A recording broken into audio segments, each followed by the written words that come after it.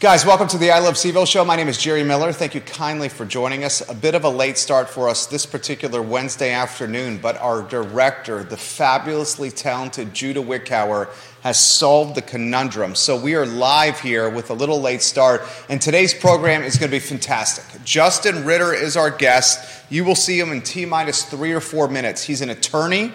He works on the front lines with small businesses, mature ones, brand new ones looking to sell, one's looking to buy. This guy is as connected in the entrepreneurial business world in Central Virginia as anyone is. Okay? So we're going to talk State of the Union here in Central Virginia. And this is a byproduct of yesterday's show. On yesterday's program, which Esquire Ritter was listening to, we talked about home sales. 688 homes sold in Q1 2023, which is a 23% drop versus first quarter last year. We're talking 200 less units and $86 million in sales volume year over year less. That's significant. On the morning real estate show, Keith Smith, who's been in the business for 37 years, says if this housing trend continues, 30% of the agents that are active in CAR will not renew their license. Okay, so that really puts in perspective what's happening here. If 400 of 1,200 total agents choose not to renew their license, you know it's not sunshine and rainbows all the time in this market. Let's hear Scott Morris, the loan officer. This guy's production is the second most production in Ross Mortgage, a company that's in 24 states. He's got a significant footprint, Scott Morris. Do you have that sound ready to go? Yeah. All right, let's cue that sound up in 3, 2, 1. Let's play it. Standpoint. So here's the question I throw to Scott, and as Judah marks the time here, how do you characterize what's happening now? How do you characterize this real estate ecosystem in Central Virginia currently? So there's a tightening, and there's a ton of what I call dead inventory, and that's people who were in low-wage, low-salary positions who qualified for mortgages at sub 4%, who now cannot take the existing credit card debt that they've grown post-pandemic, along with any student loans or just the life that they, have become accustomed to existing in, and then sell that house, pay those debts, and qualify at a house that is equal or better than what they're in. They would be downgrading or transitioning to something probably further away in location for the same type of property. And then on top of that, you've got a number of people who just aren't ready to make the move because there's not enough inventory to support that. So what you're truly seeing is people who are moving for death, divorce, job, and retirement. And that is the inventory that we're focused on, people coming in for jobs. And there's more people coming in for jobs as job growth exists. So that's why we're continuing to see an appreciation in value. You're going to see a number, and I think Keith and I talked about this off camera before the show, you're going to see a change in the number of professionals in the industry, and you're going to continue to see a very competitive environment no matter what the interest rate level remains at for the rest of the year. Although the big mortgage world pros say fourth quarter is going to be the biggest quarter of the year, and to that I say, let's go, baby. All right, that's Scott Morris, guys, of Ross Mortgage on housing. We're going to welcome Justin Ritter in T-minus 30 seconds. Yesterday's show, 688 units sold in Q1 2023. This time last year, close of first quarter, 23% more units sold, $86 million more in sales volume sold last year versus this year. The crystal ball from a lot of agents that have market share is a third of the CAR roster is not going to renew their license potentially because of the drop in inventory sold. Judah Wickhauer is our director. Let's go to Justin Ritter on a studio camera, then a two-shot here. You listened to yesterday's show. One thing I know about you is you're as connected as anyone. I'm grateful for you coming here. I can't wait to learn from you. What struck you from yesterday's show? And then we'll do the introduction with you for the viewers and listeners. I think the commentary, and I don't recall, and thank you for having me. Absolutely. Thank you for joining us. Yeah. I would say, I think it was the commentary related to, and I don't know if you used the phrase sunshine and rainbows. I think you used it again today. It's the question is like, where are we? Are we actually insulated because we're a university town as compared to other places? And I thought about that. I've been thinking about this a lot. and just really trying to get a read from my clients, from contemporaries, from friends, colleagues, what is going on right now. And I think the TLDR on what I have to say today is that, I don't think we are fully insulated. I don't think this is 2007, 2008 again. I don't think this is across-the-board pain. I think this is something that is new and is just quite uneven. And I think because of that, I think we have to understand like where people are right now, and just try to support local business, support founders, support each other. So that's what struck me. Introduce everybody to you and what you Sure. do. I've kind of teased this. This guy is front lines when it comes to business locally.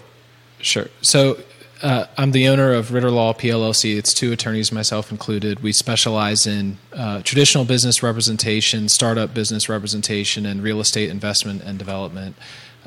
Been doing that in Charlottesville for roughly a decade. And I would say that our practice is solely transactional in nature. We try to do as much as possible for our clientele. Taking off the attorney hat, I'm also the chair of the Charlottesville Business Innovation Council, as well as the outgoing chair-elect of the City of Charlottesville Board of Zoning Appeals.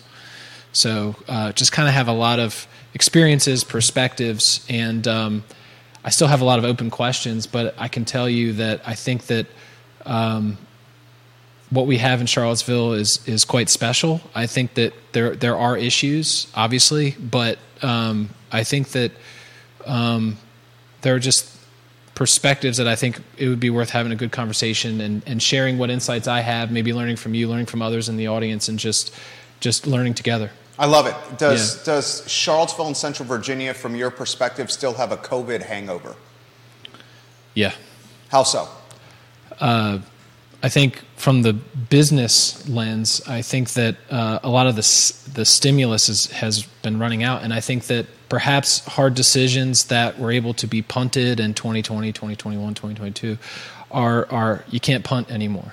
And so, and I have some specifics we can go over in a Please. moment, but I think that we have that, and perhaps discretionary spending by consumers is lessening as well, also due to a reduction in stimulus from the federal or state government. So, and I think it's just a reality. I think that in 2020, when you stopped the entire economy for several months, there were and are ramifications to that, and we're feeling it now. So yeah, I do think there's a hangover. Are you seeing small business owners getting stuck with debt service payments coming due now on loans that were taken during the pandemic, and that's throttling growth and or sucking up any cash to keep the business going? You know, it's interesting. I think that 2 parts to that question. One is that I think that there was a great economic stimulus offered by the Small Business Administration, SBA, called a EIDL loan. I don't know if you're familiar with that. Yeah, the EIDL loan, yeah.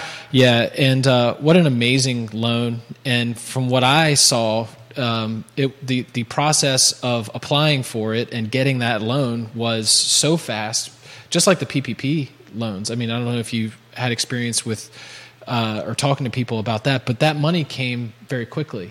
And it makes me think of a principle that I think about a lot with my legal practice. Like, generally speaking, when you try to get something to be fairer, I think that you're going to necessitate a greater layer of complexity. And I think that at the time of March and April of 2020, there wasn't time for complete fairness. So you may have seen in the news there's been a lot of fraud claims of PPP loans, maybe even EIDL loans. I haven't really been privy to that, but it gave us, or gave business owners, the money needed for many to survive a tough time in 2020. And now the EIDL loan, for instance, is exhausted. Like, you can't apply for it anymore. I mean, those loans, just to flesh it out, I mean, it was 30-year, fully amortized, just under 4%, up to $2 million that you could grab. I mean, you can't get loans like that with an institutional bank. Right. But SBA was offering it, and depending on how much you asked for, there were different layers of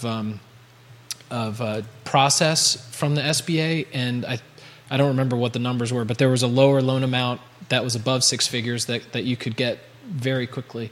That's gone now. Yeah. PPP gone now. Employee retention tax credit still available. Perhaps many businesses have already taken it and are receiving checks or waiting for checks to come in the mail. And so these are all three stimuluses. I believe there's some state and maybe some local ones as well that the money is the free money is drying up. Do we just prop up businesses that otherwise were not actually businesses through this 3-year period of time? And as a result, we have this very Darwinistic dog-eat-dog world out there now, and this is what's happening. Yeah, dog-eat-dog. I don't know if it... Perhaps there are some businesses that should have failed that survived because of these loans. I'm sure that's the case. And now with the money drying up, there's nowhere to hide. Exactly. You have to perform or not. And I'm a big believer that necessity is the mother of invention, and I think we're seeing that. I'm seeing that in real time because people are adjusting, and they see loan obligations ballooning. They see that maybe their expenses are going up or they need to be trimmed down because the revenue is going down. People are making tough decisions right now, and I do believe that this is not going to be 2007, or I don't believe we're in 2007, 2008. I think this is a better circumstance. Not to say transitory. I know that word is almost played out. Yeah. But I do think that we will recover from this. And the TLDR for my bullet points that I have here is that I think that we're going through some pain right now, but I think it's uneven, and I don't really have a good lead on what trends are what's working, what's not working. I'm intrigued by what you mean by uneven pain. Yeah, well, I think perhaps office right now it could be painful for folks owning those assets. Perhaps even retail real estate ownership could be tough right now. I think perhaps restaurants as well, finding the right labor for that. Being able to successfully transition from people having proclivities and to eat in to now, I'm hearing a lot from restaurant clients that the percentage of takeout ordering is just skyrocketed. So can you have you transitioned that properly as a business owner? And so I think that right now I have some clients that are so busy that I can barely get a hold of them. And I've got others that we're making hard decisions together, whether that's reductions in workforce, how to figure out how to pay creditors. I mean, these were not calls or work matters I was doing with as much frequency as today 2 years ago. Fair. How about the opportunity that's on the horizon for those that want to pursue opportunity of business purchase? It seems we both feel the opportunity for this type of endeavor is significant here. I think that the opportunity for small business ownership and acquisition is maybe one of the best asset classes to invest in. And I'm comparing that to public stocks, to startup investment, to real estate investment. Owning a historically successful business, and then maybe after you buy it, innovating from there, I think is just an incredible opportunity. The SBA, Small Business Administration, makes buying business assets much easier, although more complex, than perhaps going through an institutional lender for traditional business purchases or real estate purchases.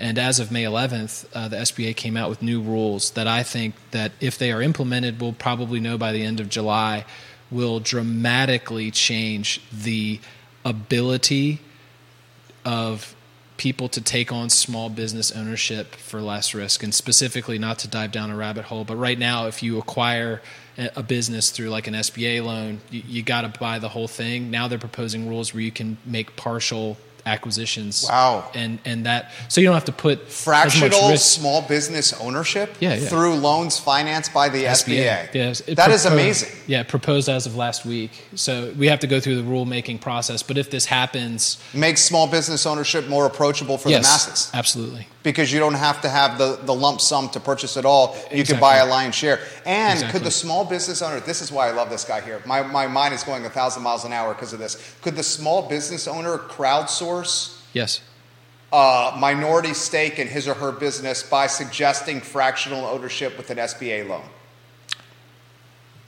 I think you could, yeah. That's essentially, in a lot of ways, selling. That is almost how you IPO a business, but you're doing it at a much smaller scale. Yeah. Is that pretty much what that is? You could do both together. With these loans, you could potentially do it yourself or with friends because the barrier to entry is much lower. Why I love this. Why was this something that was considered? Just because they wanted to make this more approachable? I think so because right now awesome. There is a very interesting trend or pattern of a lot of business owners that are maybe of the baby boomer generation that are retiring, have children or grandchildren that aren't interested in succeeding to that business ownership, that these owners need to sell. It's their biggest asset, and they don't, and I see this bottleneck a lot for sellers of businesses, and this will be one way to, maybe you have a key employee, you can't afford to buy the whole thing, but they could buy 30%. And then they buy 30%, they prove their worth, and then they buy another 30%. And I love this. Get to 100% ownership over a decade or so. It gives real transition planning, better transition planning opportunities for sellers of historically successful businesses that don't have currently have a succession plan. That's good stuff from Ritter right there. How about the stuff from the outline when it came to local banks? You're seeing potentially a pinch for local banks. Is this the fallout of First Republic SVP as well? Or is this isolated from Silicon Valley Bank and First Republic runs? It's hard to say, but my best guess is that there is an aggregate or a macro, from a macro level. I think that our regional banks are getting hurt with their share prices right now, and I think that I don't know the health of their loans that they're portfolioing or holding, but I do think that all the loans that I've dealt with with regional banks, I thought all of them made perfect sense. I never thought a single loan was like, wow, that bank is, they're stretching it. Like this business is if anything, I've thought the opposite. Like, man, these banks are just so conservative as compared to, like a private equity investment where someone's just like, yeah, I'll pay for it. And so, from my lens, I think our banks are going to hold strong. I bank with a local bank, and I'm not going to put my deposits elsewhere because I'm afraid of, regional bank failure. I'm just not going to do it. They've been so good to me. I'm not leaving. So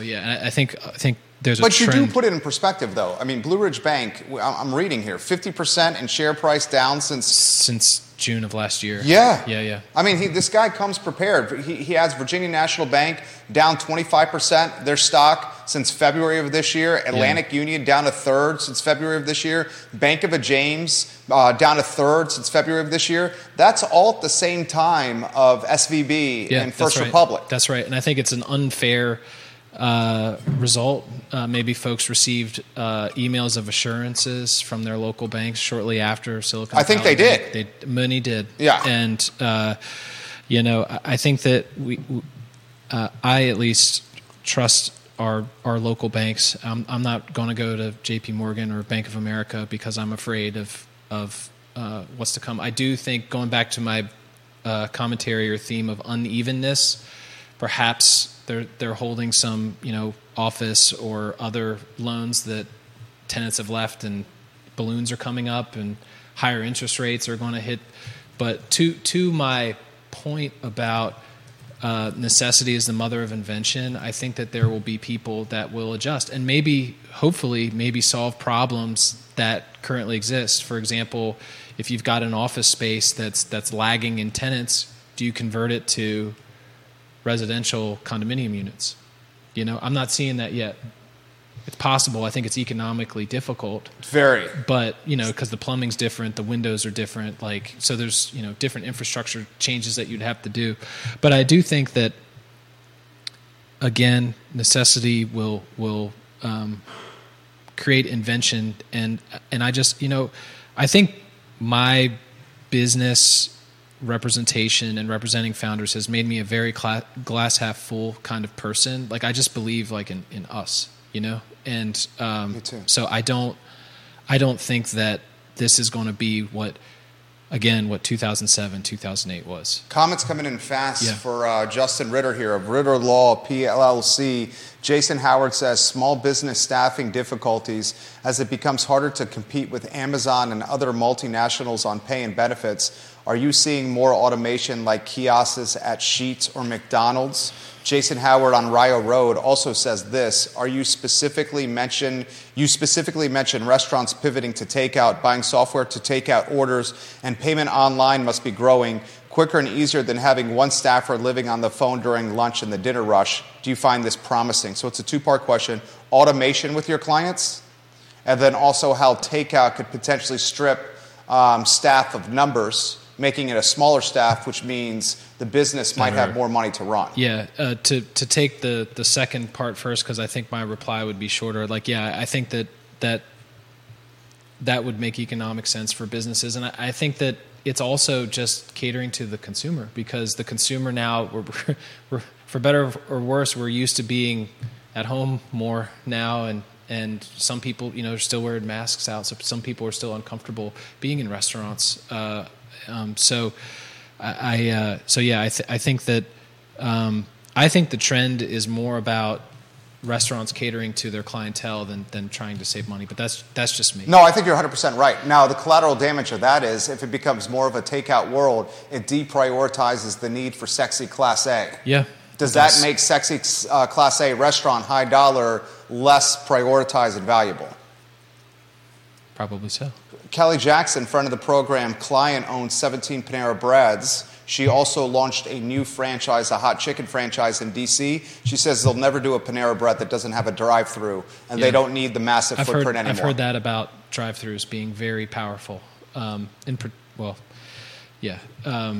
I guess to the part about automation, I think that, it's interesting. I have in my notes here a section about solutions towards the current problems we have. And one item that I didn't have, and I went back and forth on it, but I added it now, was about talking about AI and as a solution can also be a problem. Yeah. So, but I cannot tell you the amount of AI activity that's coming through here. It's shocking. Put that in perspective. It's shocking. It's just everywhere now. It's people starting AI-centric companies, and I guess to be quite candid, I don't really know what they're doing, but AI's in there. Yeah, but I find it very interesting because our firm uses it every day, And how so? In what regard? Legal research. So ChatGPT? ChatGPT 4. Okay. They've got a whole bunch of plugins that just came out this week. Started to use Bard, which is iffy. Google?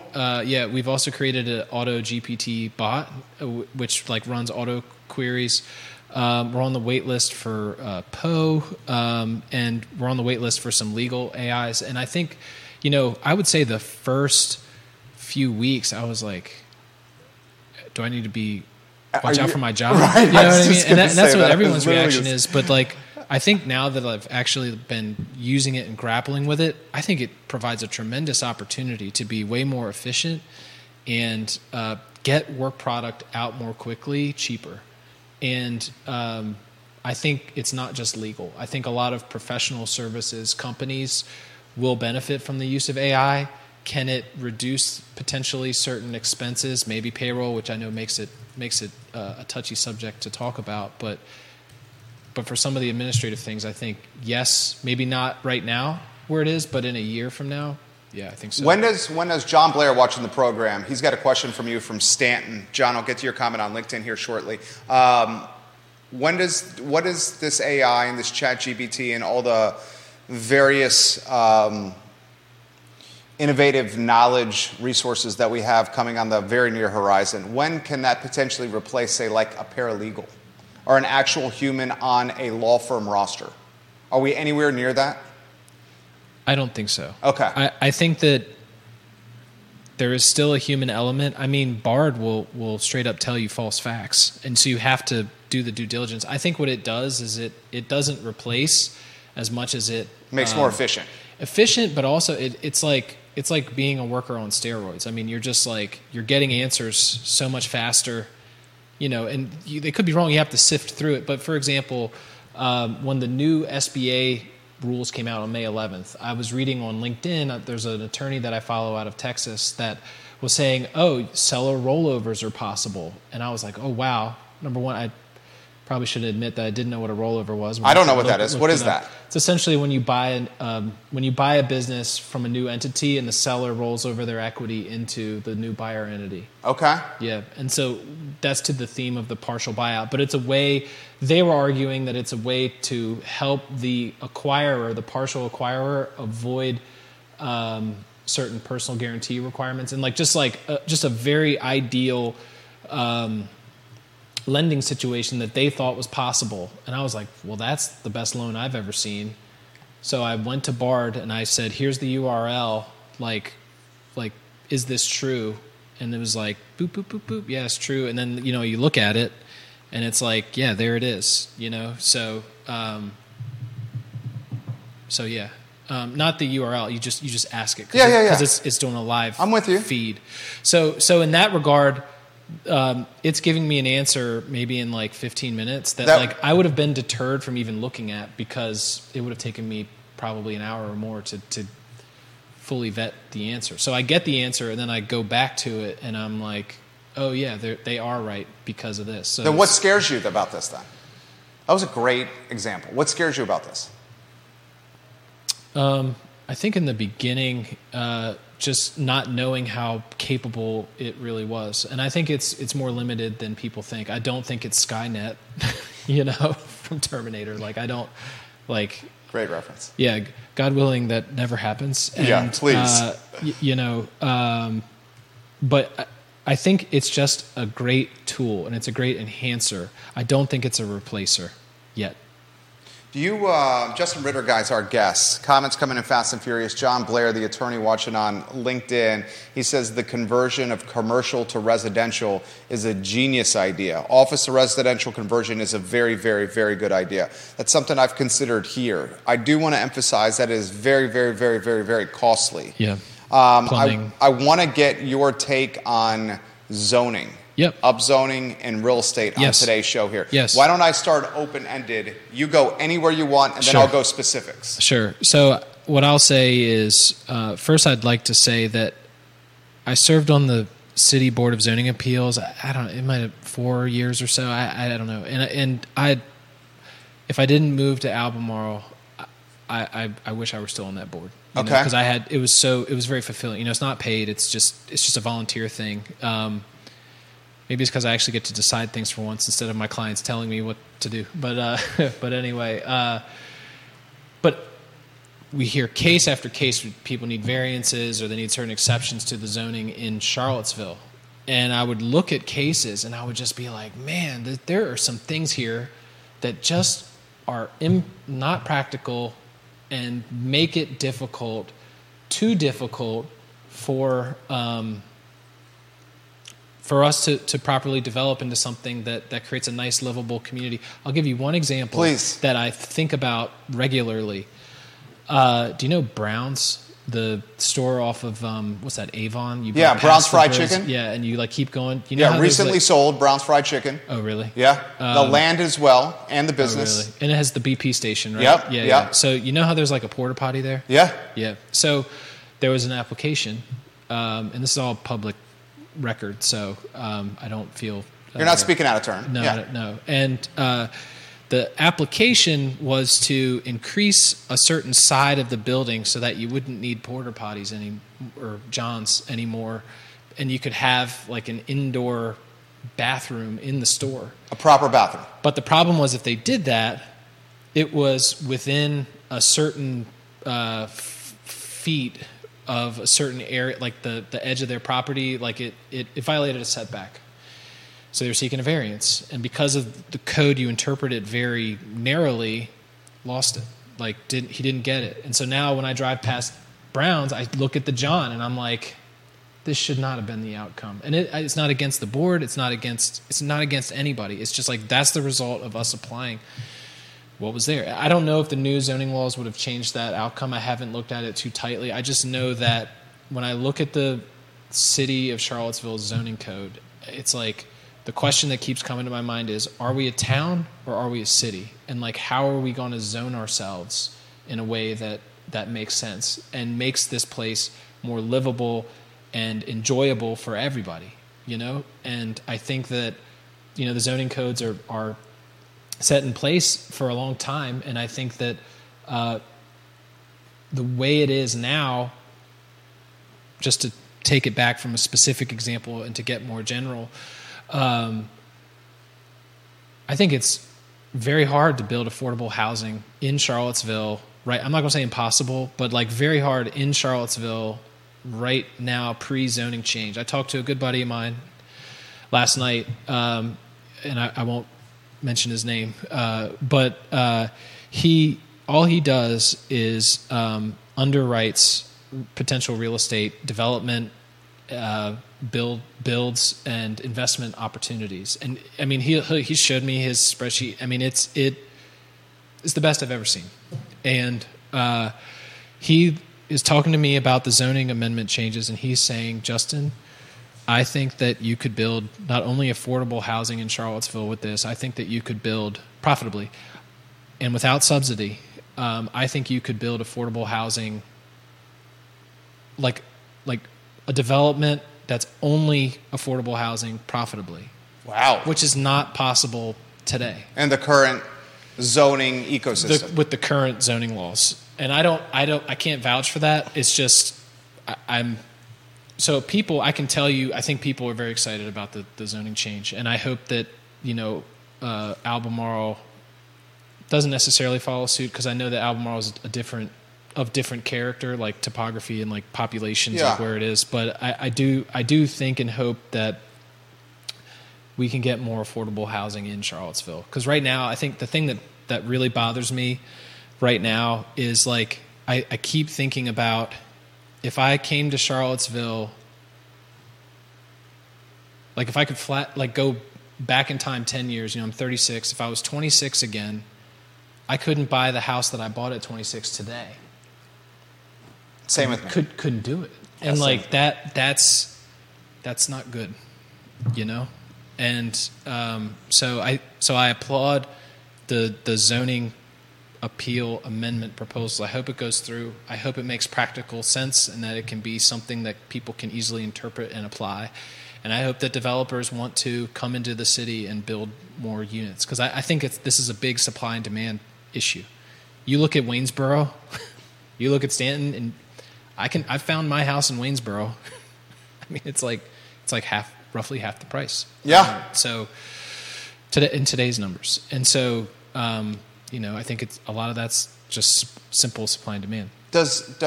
What worries you here that you're seeing in Charlottesville? What worries you from local government? What worries you about something on the horizon? What worries you about things that decision makers are doing? I'm concerned with the upzoning, for example, that it's making the dirt fairly expensive because of the opportunity associated with upzoning. And when the dirt gets expensive, you got to build a business model that covers those additional costs. And then you're expecting some ROI when you do your projects. I'm worried about that. We don't have to talk housing or zoning, anything. What worries you about 2023 today? In Charlottesville? Yeah.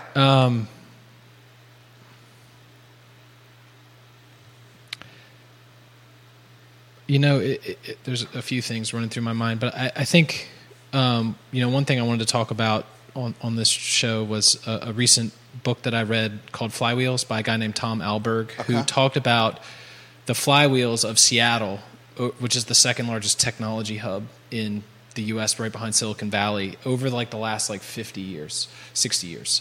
And Seattle has been having a lot of problems and benefits. I mean, Microsoft's there, Amazon's there, Boeing's there. But Seattle has some of the problems, and San Francisco, that like I don't think we're there in magnitude, but I'm concerned about our livability flywheel, so to speak. I think there's two flywheels that I'm focused on. One is the economic flywheel, which I think in Charlottesville, for the town our size, is fantastic. I mean, I've lived in like 10 plus towns. This town rocks, man. Like I'm not going anywhere. Same. You know? And because there's so much opportunity, and like from my vantage point, like being a transplant here, like that never mattered, even with the clients that have been here forever. You know, I didn't go to UVA. Doesn't matter. Like people are open here, generally speaking, and you don't find that everywhere. And so the economic flywheel, I think in Charlottesville is gangbusters. I'm so proud to be a part of it. The livability flywheel, however, you know, affordable housing is an example. But I think what Tom Alberg taught me in his book was they're not mutually exclusive. Meaning, like, if the economic flywheel is turning, you know, and the livability one is not, it's not for, like, they could be interrelated. And so I think the thing that I'm thinking about, you know, and here it's kind of touchy because, you know, I'm the chair of the Business Innovation Council, or you know, some people think it's the technology council locally, but there's a lot of focus on technology in Charlottesville, and I think that that's great. It adds a lot of jobs. But I think at the same time, is that indirectly causing prices to go up? Yes. A whole bunch of people are coming here from all over the place. I think that's great. But when we don't have the outlet of supply of housing to meet that demand, the price is going up. Has traffic congested to a greater magnitude in the last 10 years? I think so. Yeah. You know, and so I guess for me, the biggest takeaway I've had, or thinking I've had in the last few months, is just that, like, they're not two separate things. And I think in Charlottesville, when I saw the Bonumos announcement and when I saw the Agrospheres announcement, I thought that was great. You know, I don't know if you saw the Lego manufacturing facility in Chesterfield. I think that's awesome. I think that's awesome too. You know, because like, you know, my father worked at a factory, and it's funny, like it was a huge factory, tons of jobs. Everybody knew each other. People weren't commuting in and out, you know, based on your economic level. Like people, like, kind of all lived together. And you know, I would like to and hope to see more of that with the zoning changes. You know, I would just like for us to all be just, you know, one community, you know, here together. And you know, if housing is not affordable, how does that happen? You know, and so. You know, there are other issues, but I think for me, the biggest takeaway I've had is that, you know, we can't just open our doors and just be like, oh, just, you know, all this technology coming in, which is great, but in isolation, we also need good jobs for, you know, manufacturing jobs, you know, like blue collar jobs, like jobs that people can build careers off of and afford to live here. Offer the Kansas City comparison. Sure. Justin, you're on fire right now. Oh, thanks. Do you mind if I do Kansas City and San Francisco? Sure, please. So this is good stuff right here. So it's interesting to me because and I'd like to preface this with, I think one of the best things that I've done within the last 2 years of like understanding what's going on is simply to use the follow button on LinkedIn. I used to never do it. I used to just like connect with people that I knew, and everything I was seeing was here. And now I follow people like crazy, and I'm following different regions, and I'm seeing what's going on, and I'm following the news, and I'm comparing it to what's going on in Charlottesville, you know. And I think what's very interesting to me about Kansas City, actually learned through the Alberg book, Flywheels, is like they have a humming scene right now of business activity, but also livable. And what I would suggest for folks who like haven't even, like, maybe don't even know where Kansas City is on a map, like I probably couldn't point to it myself, but if you look at it like on Zillow and look at the homes in the city, I mean, you'll see a really nice house for like a third of what it would cost here in Charlottesville. So what are we talking, like 200-300? Yeah, for you know, 3,500 square foot, you know, maybe not a garage, but like in the city, like walkable. Walkable, like near parks, and like great. it looks nice, right? Yeah. And so I think, again, economic flywheel and livability flywheel. And so the livability flywheel is going crazy right now in places like Kansas City. People can move there, especially people working remote, perhaps in technology jobs that are there, that can live more affordably. And, because of the ease of that pressure, economic pressure, they can, do other things more comfortably. But then you contrast that to San Francisco. I follow San Francisco news right now more than anything, because I just think it's just so much is going on there right now. It is insane. They can't keep CVS pharmacies open at San Francisco because people are group raiding and robbing these locations. Yeah, and nothing's happening. And nothing is happening. Yeah. He's exactly right. Nothing is happening. Yeah, I mean, I think they've recalled their district attorney. Yep. I forget his name, but so I think about San Francisco and the livability aspect. It's having a high outbound migration right now of residents. It has a tremendously high empty an office vacancy rate in downtown San Francisco, and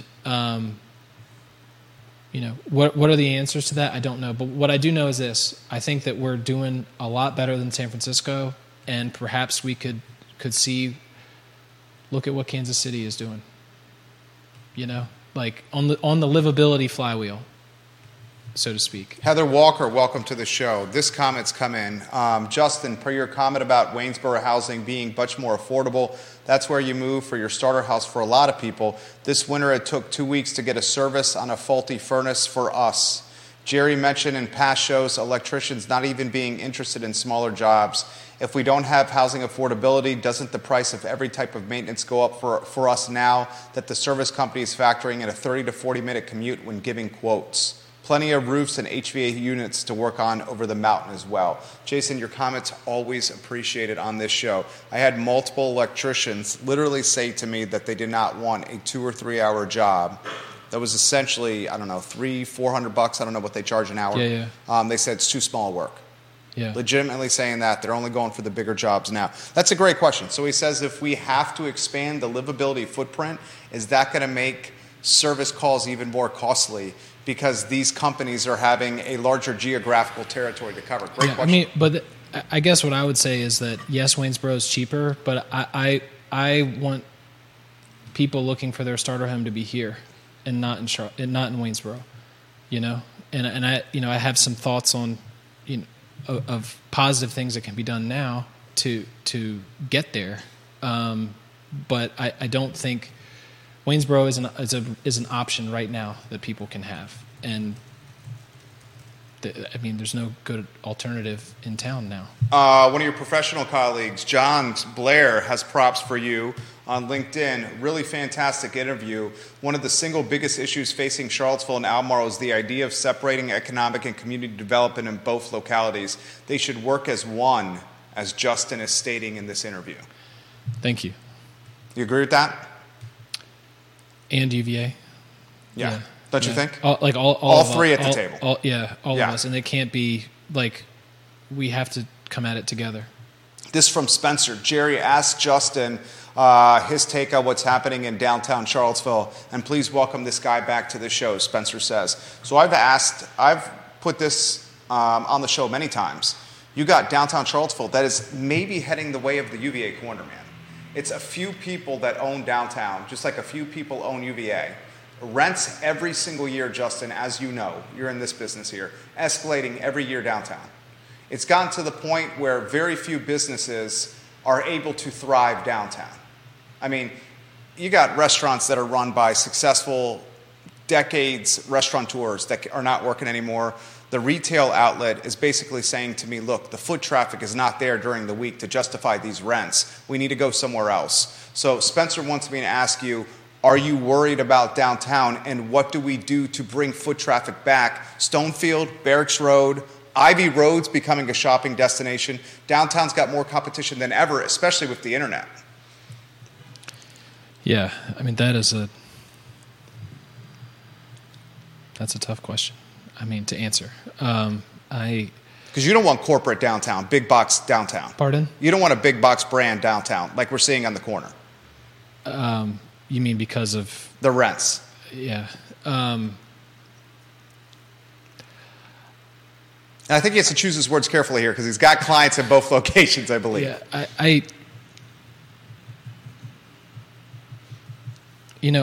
I think there's multiple things going on here. I think one is with the work from home as well. I think there's just like, regardless of like what's happening less down people. there, it's just straight up less people. I mean, I can't tell you, like I've gone to other cities and I've like walked around and I'm like, DC in particular in like 21 and 22, and I'm like, there's boatloads of people. No, it's empty. You're saying. I'm like, where is everybody? Okay, So I think it's a part of that. I don't have a good answer. I wish I did. I'm nervous. Waynesboro does the designated outdoor refreshment area. I'm all about trying to create experiences for people to come here. We talked about the business in Belmont, Be Just, who's an elevated home goods store in downtown Belmont. They're going to Ivy Road across from Barracks, across from the Boar's Head, to Hunter's Project, which is called Bel Air Place. It actually has a brand. And she straight up said, I'm leaving downtown Belmont because we have no foot traffic Monday, Tuesday, Wednesday, Thursday, Friday. It can't justify the rents here.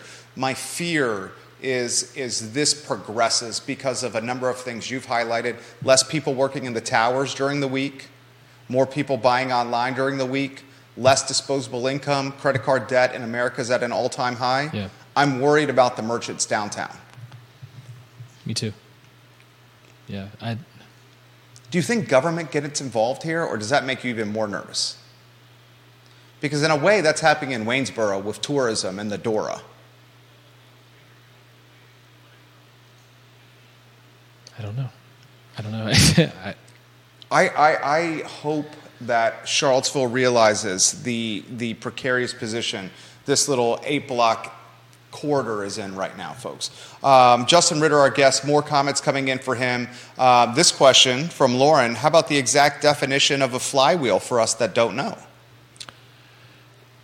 So, and I learned this, and it's actually, I got a new logo for my business, and it's actually like a flywheel, or one of the logos, and the idea is it's like a piece of like a machine that like turns the thing, like turns the crank, like, and the faster it goes, the more power it generates. Okay. So it's just like Okay. Follow-up question from her. She says, if Charlottesville and this area becomes an epicenter of high-priced homes, isn't that sign of a strong economy? Just playing devil's advocate with you guys, great Sure. interview, but it seems like things have been working pretty well around here. Yes. The problem with that is you're going to have one class of people here if it continues. Yep. That's what you, right? Yeah, I mean, I don't want that. Me neither. Right.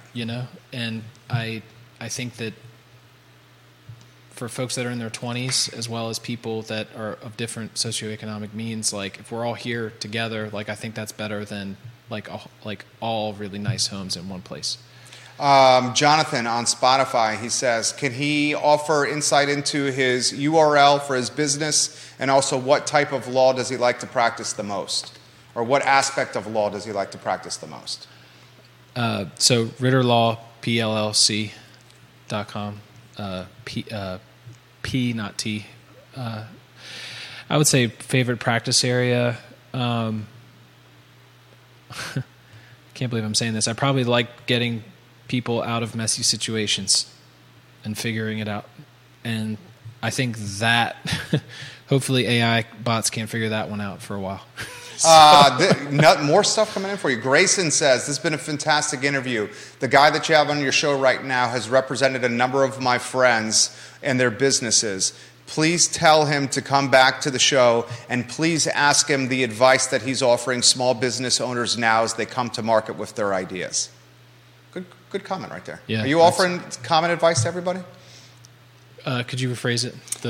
He's basically saying is like, if a business is coming to market, what kind of advice are you offering that's common, not depending on the sector of the business? Okay. So just like common... like counsel that you would say as they try to launch their business. Traditional or startup? Yeah, either one. Either one. Yeah. I mean, I think for me... my job is to take the rosy colored glasses off and be like, hey, oh, you got this co-founder over here? Oh, it's your best friend? That's awesome. I'm dealing with like 10 co-founder breakups right now. Like, like it happens. People have different things they want to do, or people have different levels of commitment, or like they have different visions of the business. Like there are breakups. So like, yeah. So I would just say, like marriage, going into business with folks is easy, but getting out of a marriage or getting out of business together can be difficult, especially once you've become successful. So that would be the first piece. Second piece would be, try to de-risk yourself. Probably not so much legal advice, but just in the sense of like if you can take on investment to the extent you're comfortable, whether it's institutional lenders from a traditional business or like from outside investors, it's probably a good thing overall, depending on the circumstances. I would say if you get a lease, I mean, there's just so much. It's just try to stick your neck out as little as possible and say and do as little as possible until you're doing the thing as well. Well said. How about two more? Kelsey says, Jerry, great interview with Mr. Ritter. Please ask him what he thinks Charlottesville is missing besides affordable housing.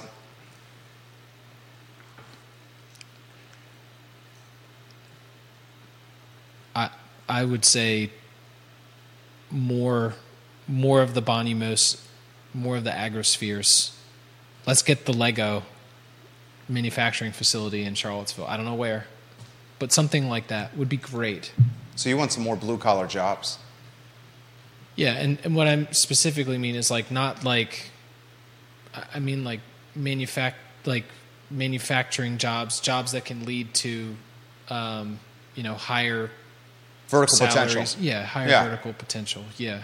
Okay. Yeah. I like that. We definitely have a shortage on that. This is a great way to end. And we got to as many of them as possible here. Reagan says, what is the role of the university in this market? We could spend an entire show on that one. I think for a lot of folks, it's the first thing people think about when they think of Charlottesville. So from like a branding perspective, like just... I think it's. Could you rephrase the question, because I just want to make sure I get it just What's right. the role of the university when it comes to this like ecosystem? Okay, so should we be asking UVA to do even more? That's my question. Or are they doing enough? I mean, good God, they're propping up the entire economy. I think when you think about, I would love to see UVA be what Stanford was to the greater San Francisco region, to what University of Washington was to the greater Seattle region, which is like incubators of the next talent. I mean, the people that have gone to these schools, I mean, one of the first people out of Stanford was Hewlett and Packard, Phil Knight, Shoe Dog, like Washington, the Microsoft founders. I mean, it's just like, and we had, you talked about, what was his name yesterday? Is it Alexis? Oh, yeah, from UVA. UVA. Yeah, Reddit, the founder of Reddit, Waffle House. But now he's not here, right? No, married to Serena Williams, has kids. So what I want is the next Alexis that comes out of UVA to stay in Charlottesville. There you go. That's what I want. That's beautiful. That's a perfect way to end. Dude, you crushed it today. We want the founders and the innovators to stay in Charlottesville, create jobs that are bettering Central Virginia. Don't leave. Yeah, and it's not just like the next big thing, like the Reddit 10 years from now. Yeah. I think it's, I've talked to folks that they say, hey, I've got 50 employees. I need to be in a light industrial zone. I know that some folks are adding light industrial here, which is good, near the city. But like, I don't have a building for my 50 people and I want to go to 75. Oh, it's super cheap over in Richmond. We're thinking about going. And I'm like, no, stay, but like I can't. So I would say to UVA, like there will be another Alexis. There's probably one there right now. Yeah. And how can we keep them here? And I think that's a responsibility of CBIC, of which I'm a part of, the SBDC, CIC, like the Ecosystem Venture Central, the various community entrepreneurial ecosystem support groups led by UVA. Because I'm telling you, there's going to be several Reddits coming out of UVA equivalents in importance within the next 10 years. Well said, dude. You killed this. You absolutely killed this. Ashley Reining writes this on one of the 15 Facebook pages. I listened from start to finish. One of the best interviews you've done, Jerry. Like the other viewers and listeners have said, please invite him back. Would you join us another time? Absolutely. I hope I can share more insights. I mean, I'm trying to gather, and like I try, like I don't think like a lot of these things are like open-ended conclusions that I'm open to changing. You know, I'm just trying to understand what's happening as much as everybody else. You know, and it's tough right now. It's tough to know what's going on. And so I think, you know, yesterday your episode about is it sunshine and rainbow here? It's like, man, I've been thinking about that a lot. Yeah. Like, well, it's because we're in a similar line of work. I mean, you're constantly consulting or chatting and communicating with clients across different lines of work, just like I am. Yeah. And like you're saying, it's the same thing that we're experiencing. Some clients are saying they cannot keep up. Yeah. It's best year ever. Yeah. And other clients are, you know, close to the doors being closed. Yeah. And they're having to navigate that. So we often hear like the $1.2 billion defense sector impact or the impact of the University of Virginia and all these other positive economic data points. Yeah. I just wanted to like shine a spotlight on there that it's not the case for everyone. Yeah. Yeah. Can I mention one last thing? Please. Perhaps we've gone over.